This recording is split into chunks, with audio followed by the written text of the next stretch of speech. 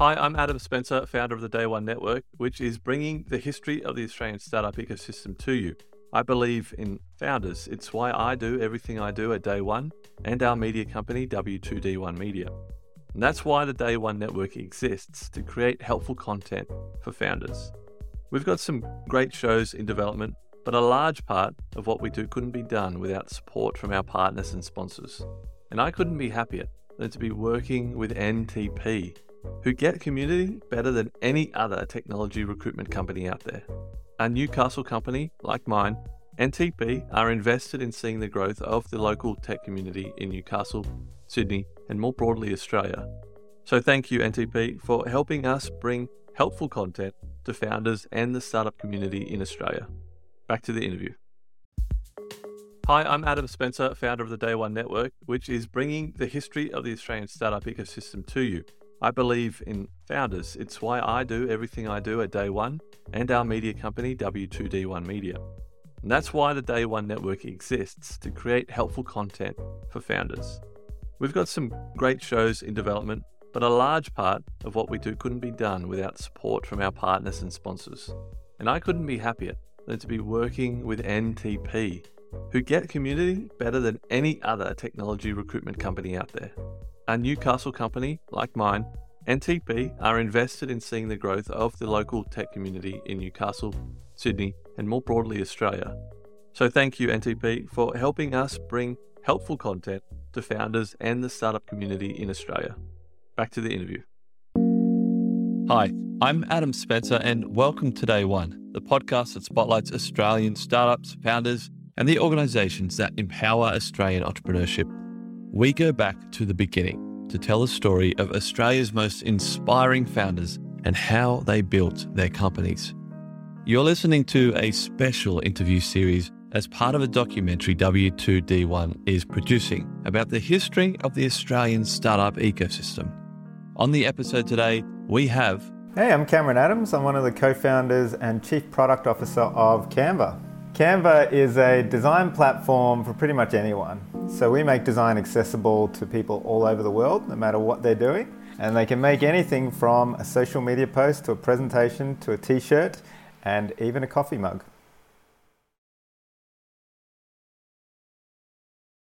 And you've just recently went into video. We did. Yeah, video was the big launch last week.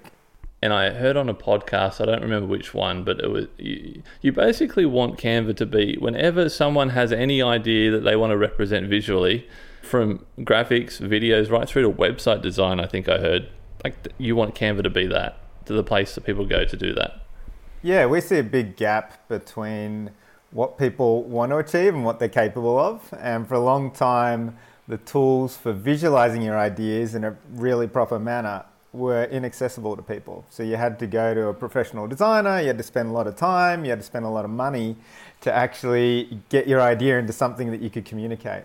And with Canva, we love seeing that power being put into the hands of everyday people so that they can communicate their first business, communicate that non-profit organization they're working with, or just communicate something inside their company that they need to explain to their co-workers.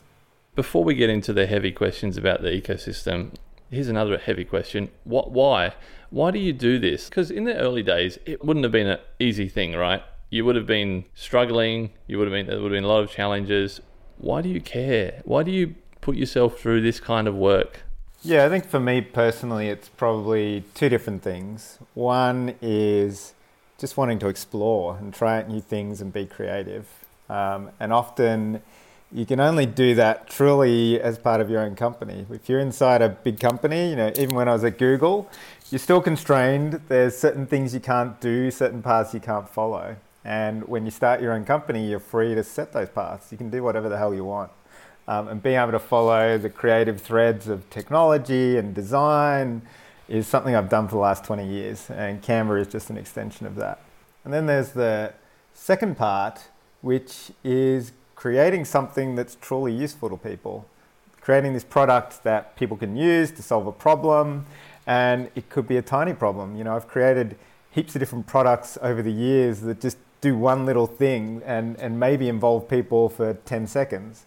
I'm very fortunate with Canva that we tackled a problem that is a huge problem for lots of people all over the world, and something that they will use for hours a week, hours a day even.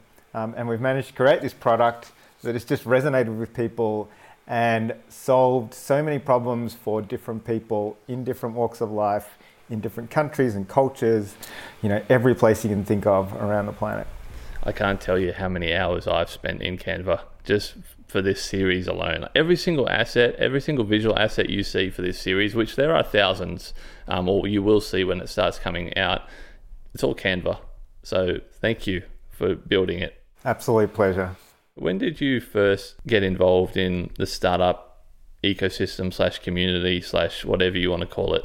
Yeah, I suppose for me, startup might mean a different thing to me than it might to other people. If you look over the last 10 years, I think what a startup is, what it means to be involved in a startup is a fairly well-trodden path. It follows a lot of what you see in Silicon Valley press, etc.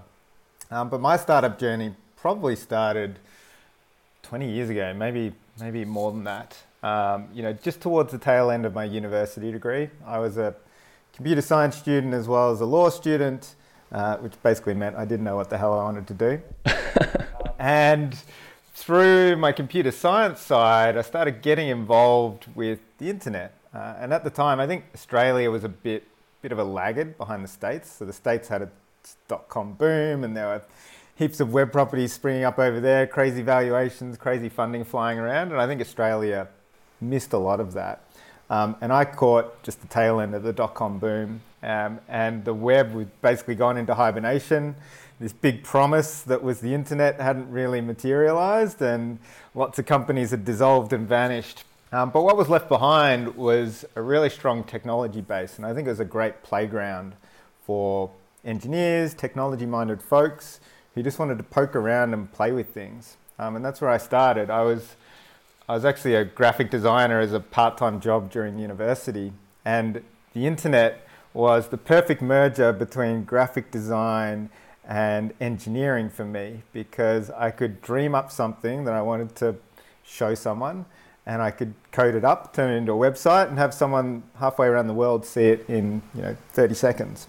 So it was an amazing creative platform for me, and I started making web pages. My graphic design job turned into a web design job as we started making these really crappy websites for businesses who somehow paid us to put their shop online. And I learnt my trade, learned a whole heap, and through that process started pushing the envelope and writing about it. And I set up my blog called The Man in Blue, I think in the year 2000. And I just used it as a platform for writing about the things I discovered, the things I was playing with, cool things you could do on a web page with CSS and JavaScript. And it got a bit of a following at the time. Back then, your blog could be popular with just about 100 readers. And I had lots of other like-minded folks just check out my stuff, and we would have great conversations. Comment forms on websites were actually useful back then.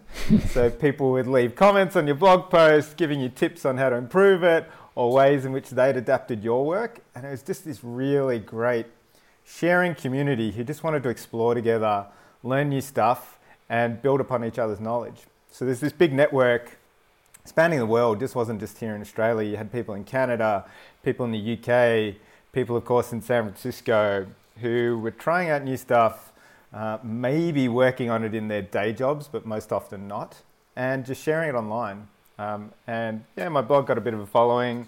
I got a couple of book deals out of it. Tech book deals aren't really worth much. I think I've made a sum total of about $10,000 off the 5 books which I've published in the last 20 years.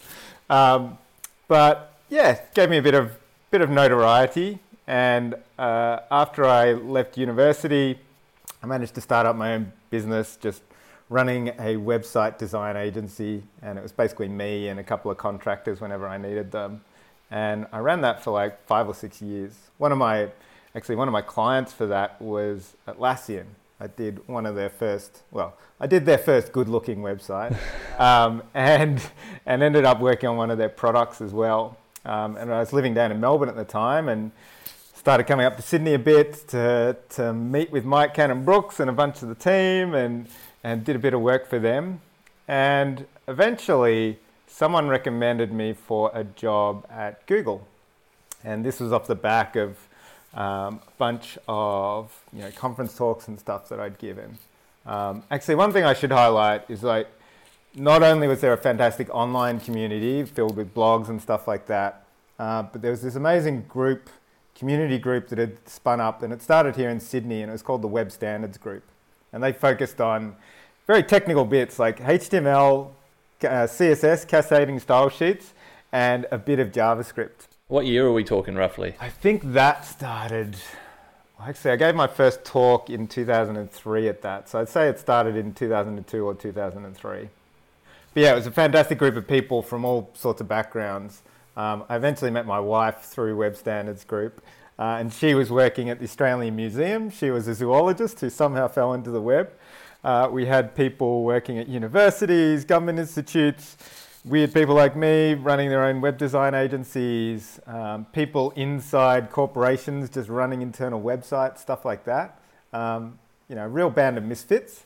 But yeah, really brought together by this creativity and this exploration that it could afford. And Web Standards Group, a few of the alumni of that have spun out to various things. So Tim Lucas from BuildKite was one of the people who attended the early Web Standards groups. You had people like Lachlan Donald, who ended up being, I think, CTO of 99 Designs, and a whole bunch of people who contributed to the web and to the startup scene. Because I kind of consider startups in Australia spinning a lot out of the web scene from back then. Web Standards Group turned into Web Essentials and Web Directions, which is a conference that's still running today.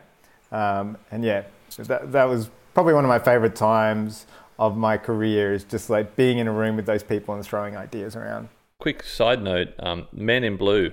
How did you come up with that name? That was a very random one. I think I came up with that when I was about 15, and I was in high school, and just wanted to have some business cards that I could hand around to the other students, because I started doing work for the kids at school. They would want like their head pasted onto someone else's body, and I was a real Photoshop jockey at the time. So I started doing this little bit of work and needed to have a business card that I could hand someone, so I came up with that. It was something that was fairly anonymous, easy to draw, and it just has turned into my identity for the next 21 years.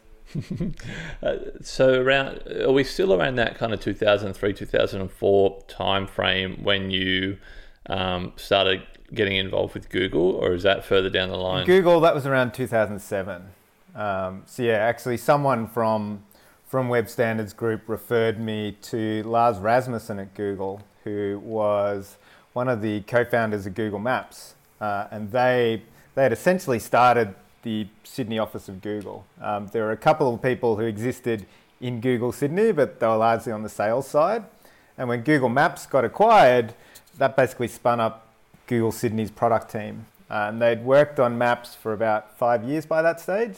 And I think Lars had been getting itchy feet. He'd worked on it, he'd integrated into Google, it had grown into this massive thing, and he wanted to move on to the next idea. And the next idea happened to be this thing called Google Wave, which I knew nothing about when I first walked into the office. But yeah, someone came to me and said, hey, do you want to do some work for Google? They need a contractor. And you can't say no to Google.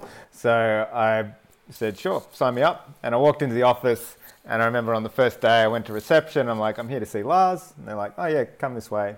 And they took me through reception, through security, and they took me to this meeting room that was completely blacked out. Like most of the meeting rooms at the time, glass walls, so you could like peer over the top, see who was in there. This one, they'd papered up all the walls so you couldn't see in. And they opened the door, and inside it was very humid, very sweaty, and there were 4 guys in there just coding away.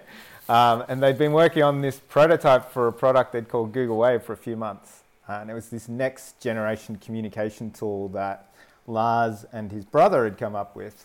And it was basically like an evolution, the next stage of email.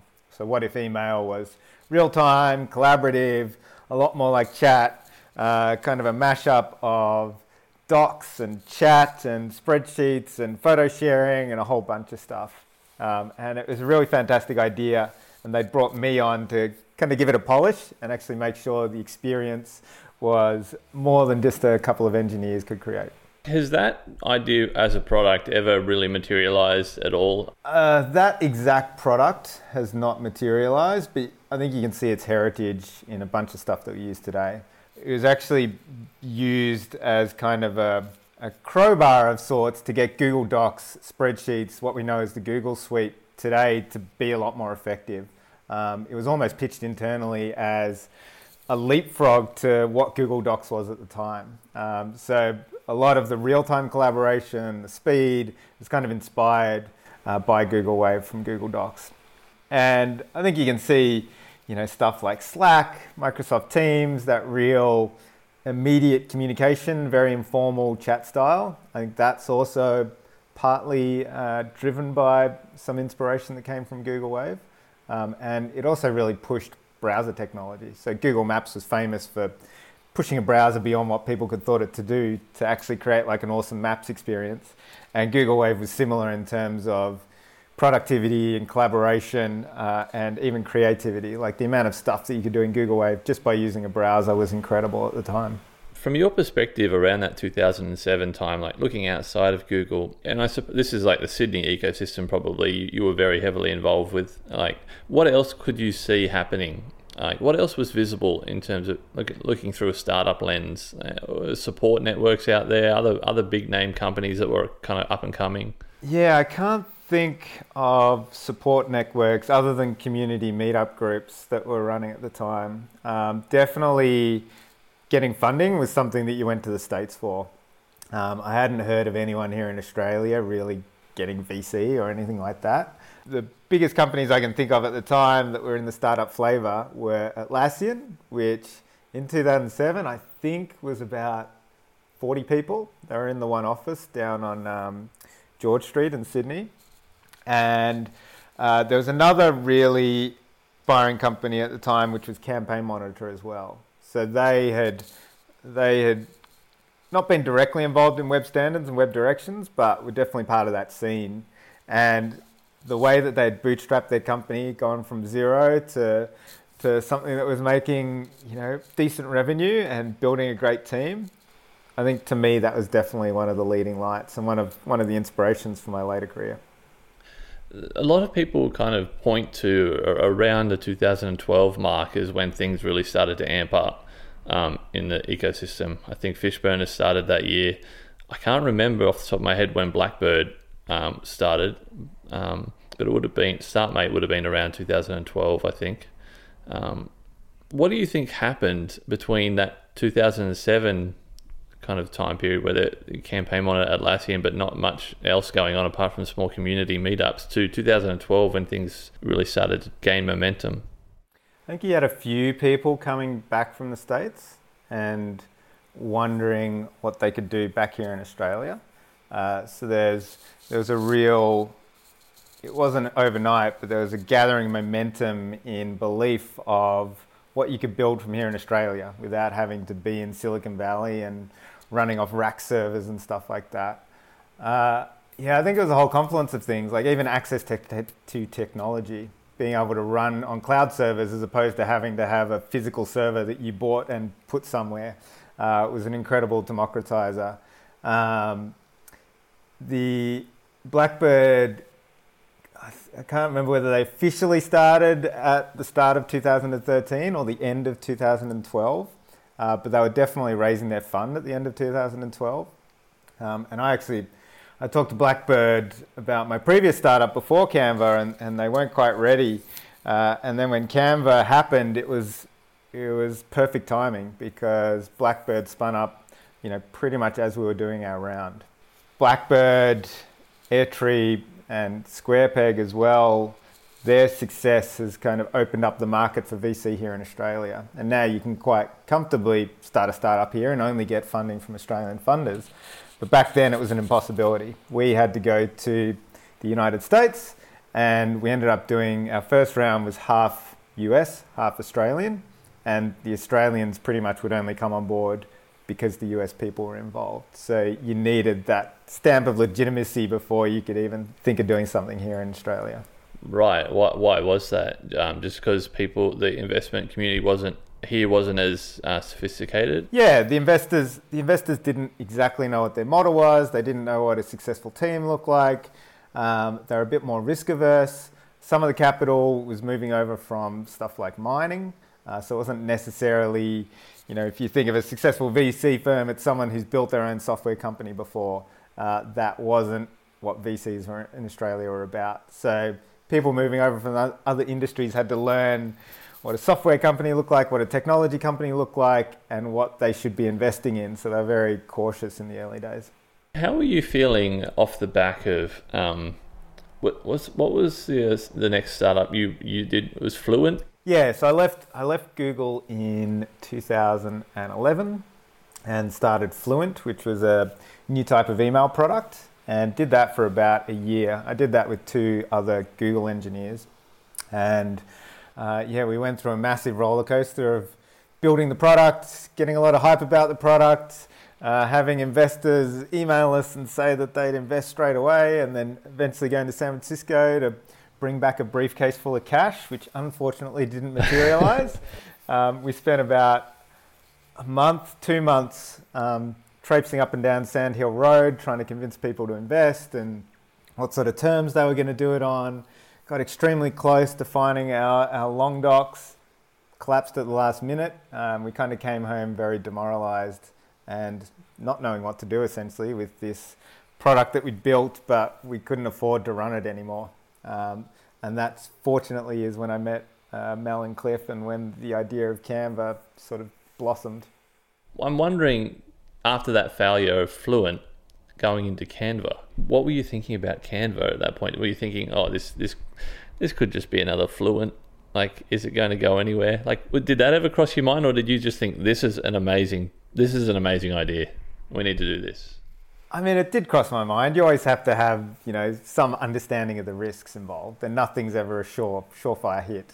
But I was still keen to try something out and see if we could give it a go. And that need to explore a new idea and just put it out there and see what happens to it was still there. One of the key lessons I learned from Fluent was that you really need the right team, and you particularly need a team that's well-rounded. So on Fluent, we had 2 great engineers, me, who was like a designer, but none of us really thought about the business and the company. We just wanted to put a great product out, and we didn't think about how we're going to fund it, what our business model should be, how we're going to onboard people so we could get a subscription fee off them and actually make a sustainable business. So when the rubber hit the road there and we needed to fund all these servers that we needed to bring people on, it was incredibly costly business, email. So we couldn't afford to bring 80,000 people off our wait list onto the product. And it was only then that we started going, okay, maybe we should get an investor on board. What does an investor look like? What do terms look like? How are we going to actually make this happen? And that was one of the biggest things I took from that experience, was that aside from just having a great product team, you also need a team who can understand the business and create a company, like a holistic company that is going to support more than just the building of the product. And when I met Mel and Cliff, I kind of recognized that they were the jigsaw pieces that fit together with my skill set that could create that real company, more than just a product, a company that could live, employ people, bring money in, spread around the world. Like we had the three kind of legs of the stool that we needed in order to actually give it a proper go this time. How did you meet your co-founders?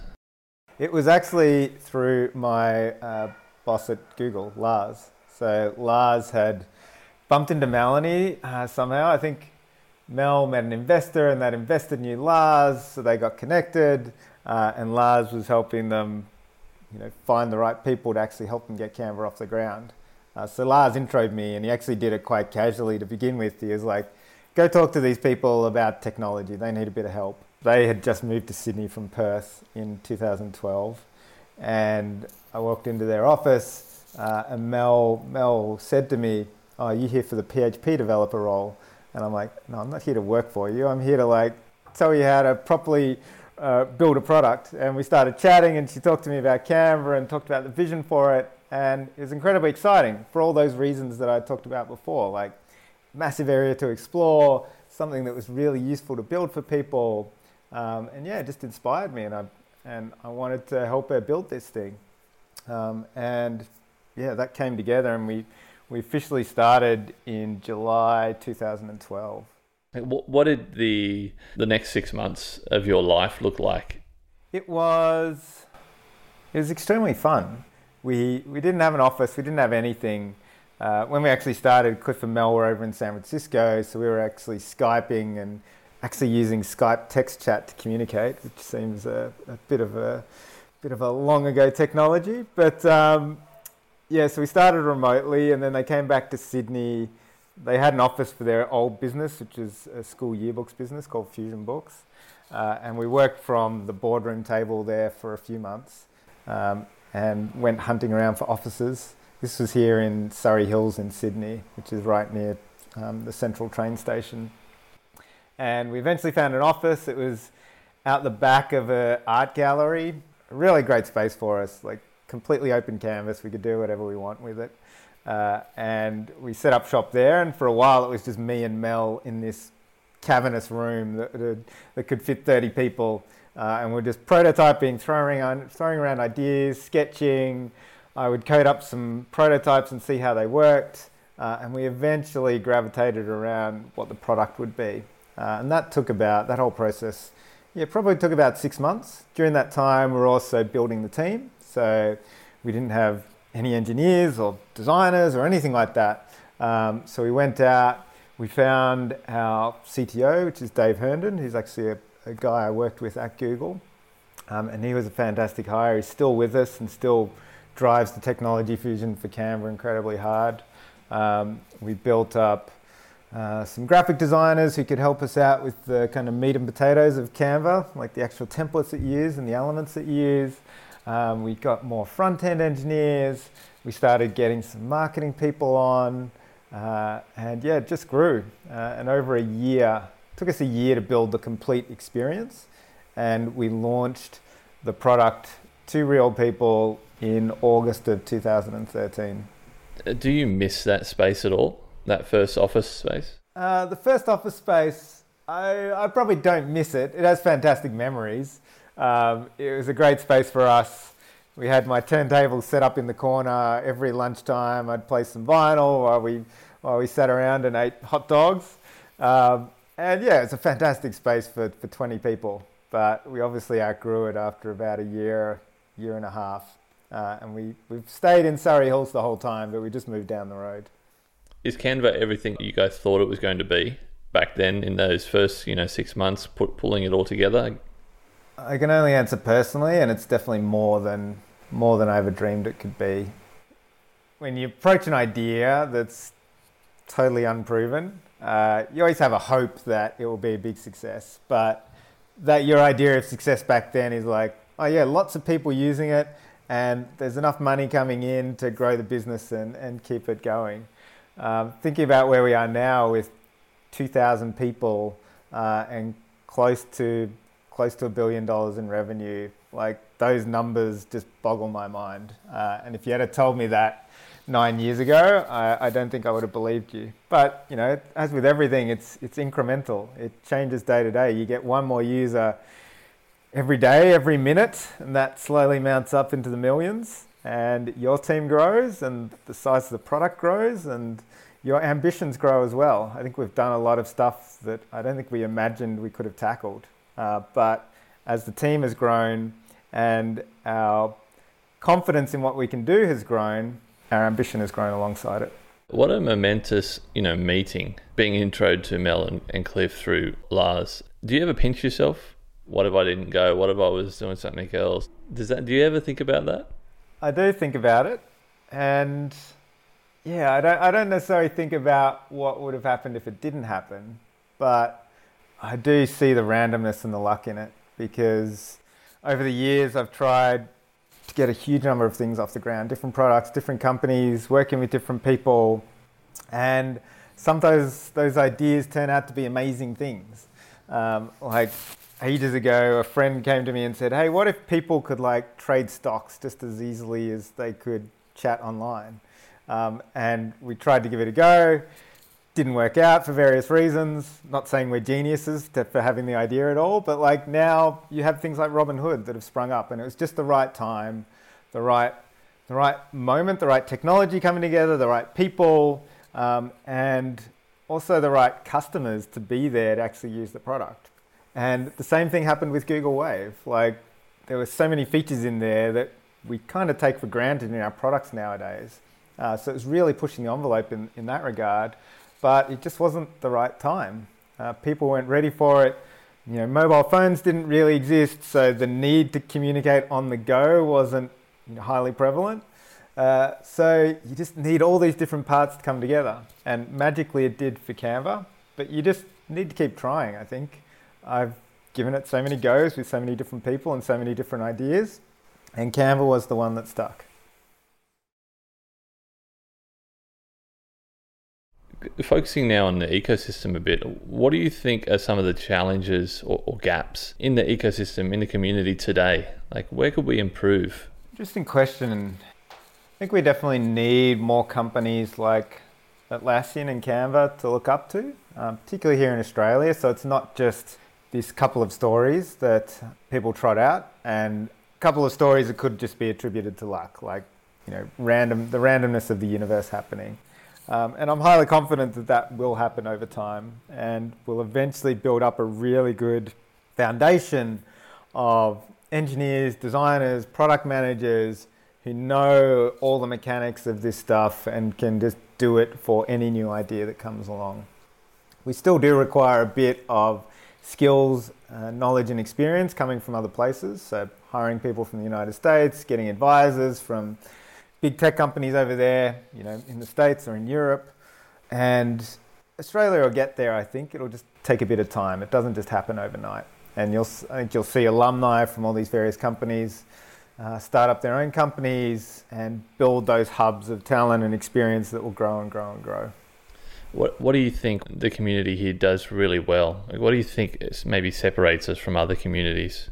I do feel like we share really well.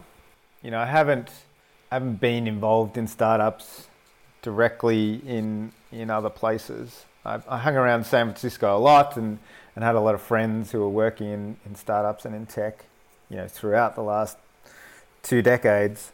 It always felt a bit more combative over there. Like your idea had to fight someone else's idea for funding, for oxygen, for airspace, for talent.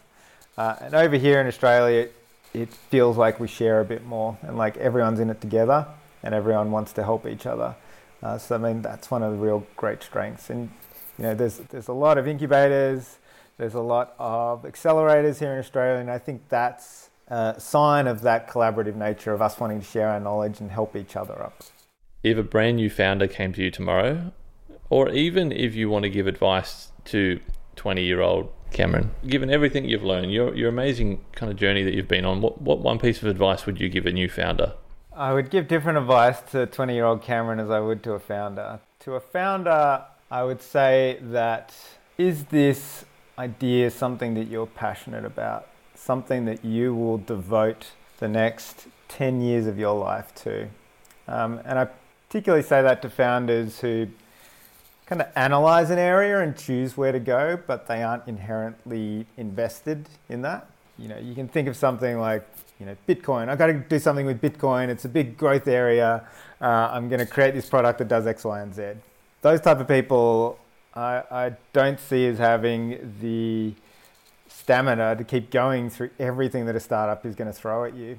And to also have the vision to go somewhere big and achieve something that is impactful to the world, positive to the world, and something that people can rally around. So when I look at a founder, I firstly ask, are they passionate about this area? Do they have some particular insight? Is there something that drives them to this problem that is going to keep them going through those dark nights, those moments where your funding gets pulled, or this key member of your team leaves, or your press embargo breaks before your product's ready for any visitors? Like, are they gonna want to go through that? And then the advice to my 20-year-old self would be to be patient. So I think I've learnt an incredible amount over the years, and there's always these people who you look at who are incredibly successful, who are doing everything you wish you could do, but you just need to be patient and learn and try new things and work with different people, work on different ideas, learn about new technologies, and go through the motions. It's a really hard graft, and you can only learn, I think, through going through the process of doing it. Were there any of those dark moments for you guys at Canva? Yeah, there certainly was. There's been moments where we were doing a funding round and lead funder pulled out and totally scuttled the deal, and we had to scramble to find a new funder to come in to totally rewrite the term sheet. One occasion, Mel and Cliff basically jumped on a plane on Christmas Eve to go to San Francisco to do that. So that was probably one of our most stressful moments. Then there's stuff like, some journalist jumps early on a story and you have to deal with the fallout from that amongst all the other journalists with this product launch which you'd meticulously crafted so it all landed at the right times, that people would all be driven to the landing page and sign up. Stuff like that. It definitely stresses you out at the time, and it's an incredible amount of work. But looking back on it, we always learn from those experiences, and we fold it into our next plans.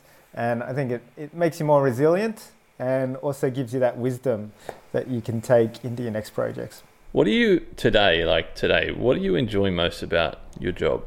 With my job, I've kind of gone in ups and downs. I started out very much as a maker of things. I could have an idea and I could actually make it come to life and give it to people so that they could use.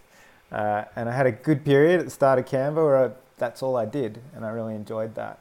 As the company has grown and scaled and what we've wanted to achieve has grown and scaled, that then means you need to work through teams, you need to help other people come up with their vision and their roadmap for how to plan it and execute upon it.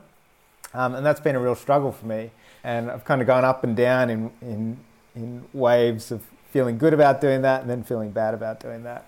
For the last couple of years, I've been on a really good footing with that and really found my place in being able to inspire our teams, help them to come up with a big vision that they can chase after, and then figure out what they need to do within Canva to make that actually happen. This last question isn't so much a question as just to give you a few minutes to talk about something that's comes to mind here with what I'm about to say. So as you know, I'm trying to put together a very holistic and authentic documentary about the Australian startup ecosystem and how it came to be. We want founders, investors, academics, people from all corners of the ecosystem to listen to this story. Pick any one of those categories or all of them, or just ignore everything I've just said and just say whatever you want to say. What comes to mind? What would you like to tell people about the ecosystem, about maybe where we're going, some challenges that we've had, some lessons we've learnt? Just what comes to mind that you think the startup community needs to hear? I think through all this success, through the growth, through the scene, whatever it is, it's really a story about the connections between people. And I strongly believe that the friendships I've had, the relationships I've had, random meetups I've turned to, which have ended up at the pub and resulted in a 3-hour chat, those are the moments which really push things forward. And all the opportunities that I've had have come through other people that I've got to know, and people that I've generally gotten to know because I've put myself out there. I'm a bit of an introvert. I don't particularly like talking to people, but getting to know someone else and throwing your ideas at them, listening to their ideas, that has created the moments in my life which have made it the happiest, and the moments in my life which have totally changed the course of my life. So I strongly believe that community groups, people coming together with shared passions, people exploring new ideas together, that's where the real magic happens, and that's the real reason why you should do a startup. It's to create those moments of connection, and create a moment of connection not only between the people that work with you, but the people that use your product, that will hopefully inspire the next generation of people to be creators, create their own startup, create their own products, forge forward with their own ideas. And I think that's what it's all about. Like, it's not necessarily about metrics or growth or shareholder value or revenue. It's about helping humans be better together, and essentially about making a better society. It's a bit like way too high level for my philosophical taste, but really that's what it is. Thank you so much, Cameron. Thank you for being a part of this series. I really appreciate it. Is there anything you want to leave us with? No, I think nothing really, except that I hope your documentary really shines a light on the wonderful story of technology in Australia and how it's evolved into the startup scene that we know now, and really the wonderful twists and turns that it took to get there. As you kind of alluded to, it's a lot of it's random chance and these people bouncing around that somehow collide together. And I think it's really wonderful to trace the journey of those paths and figure out how we got here and where it might lead to in the future.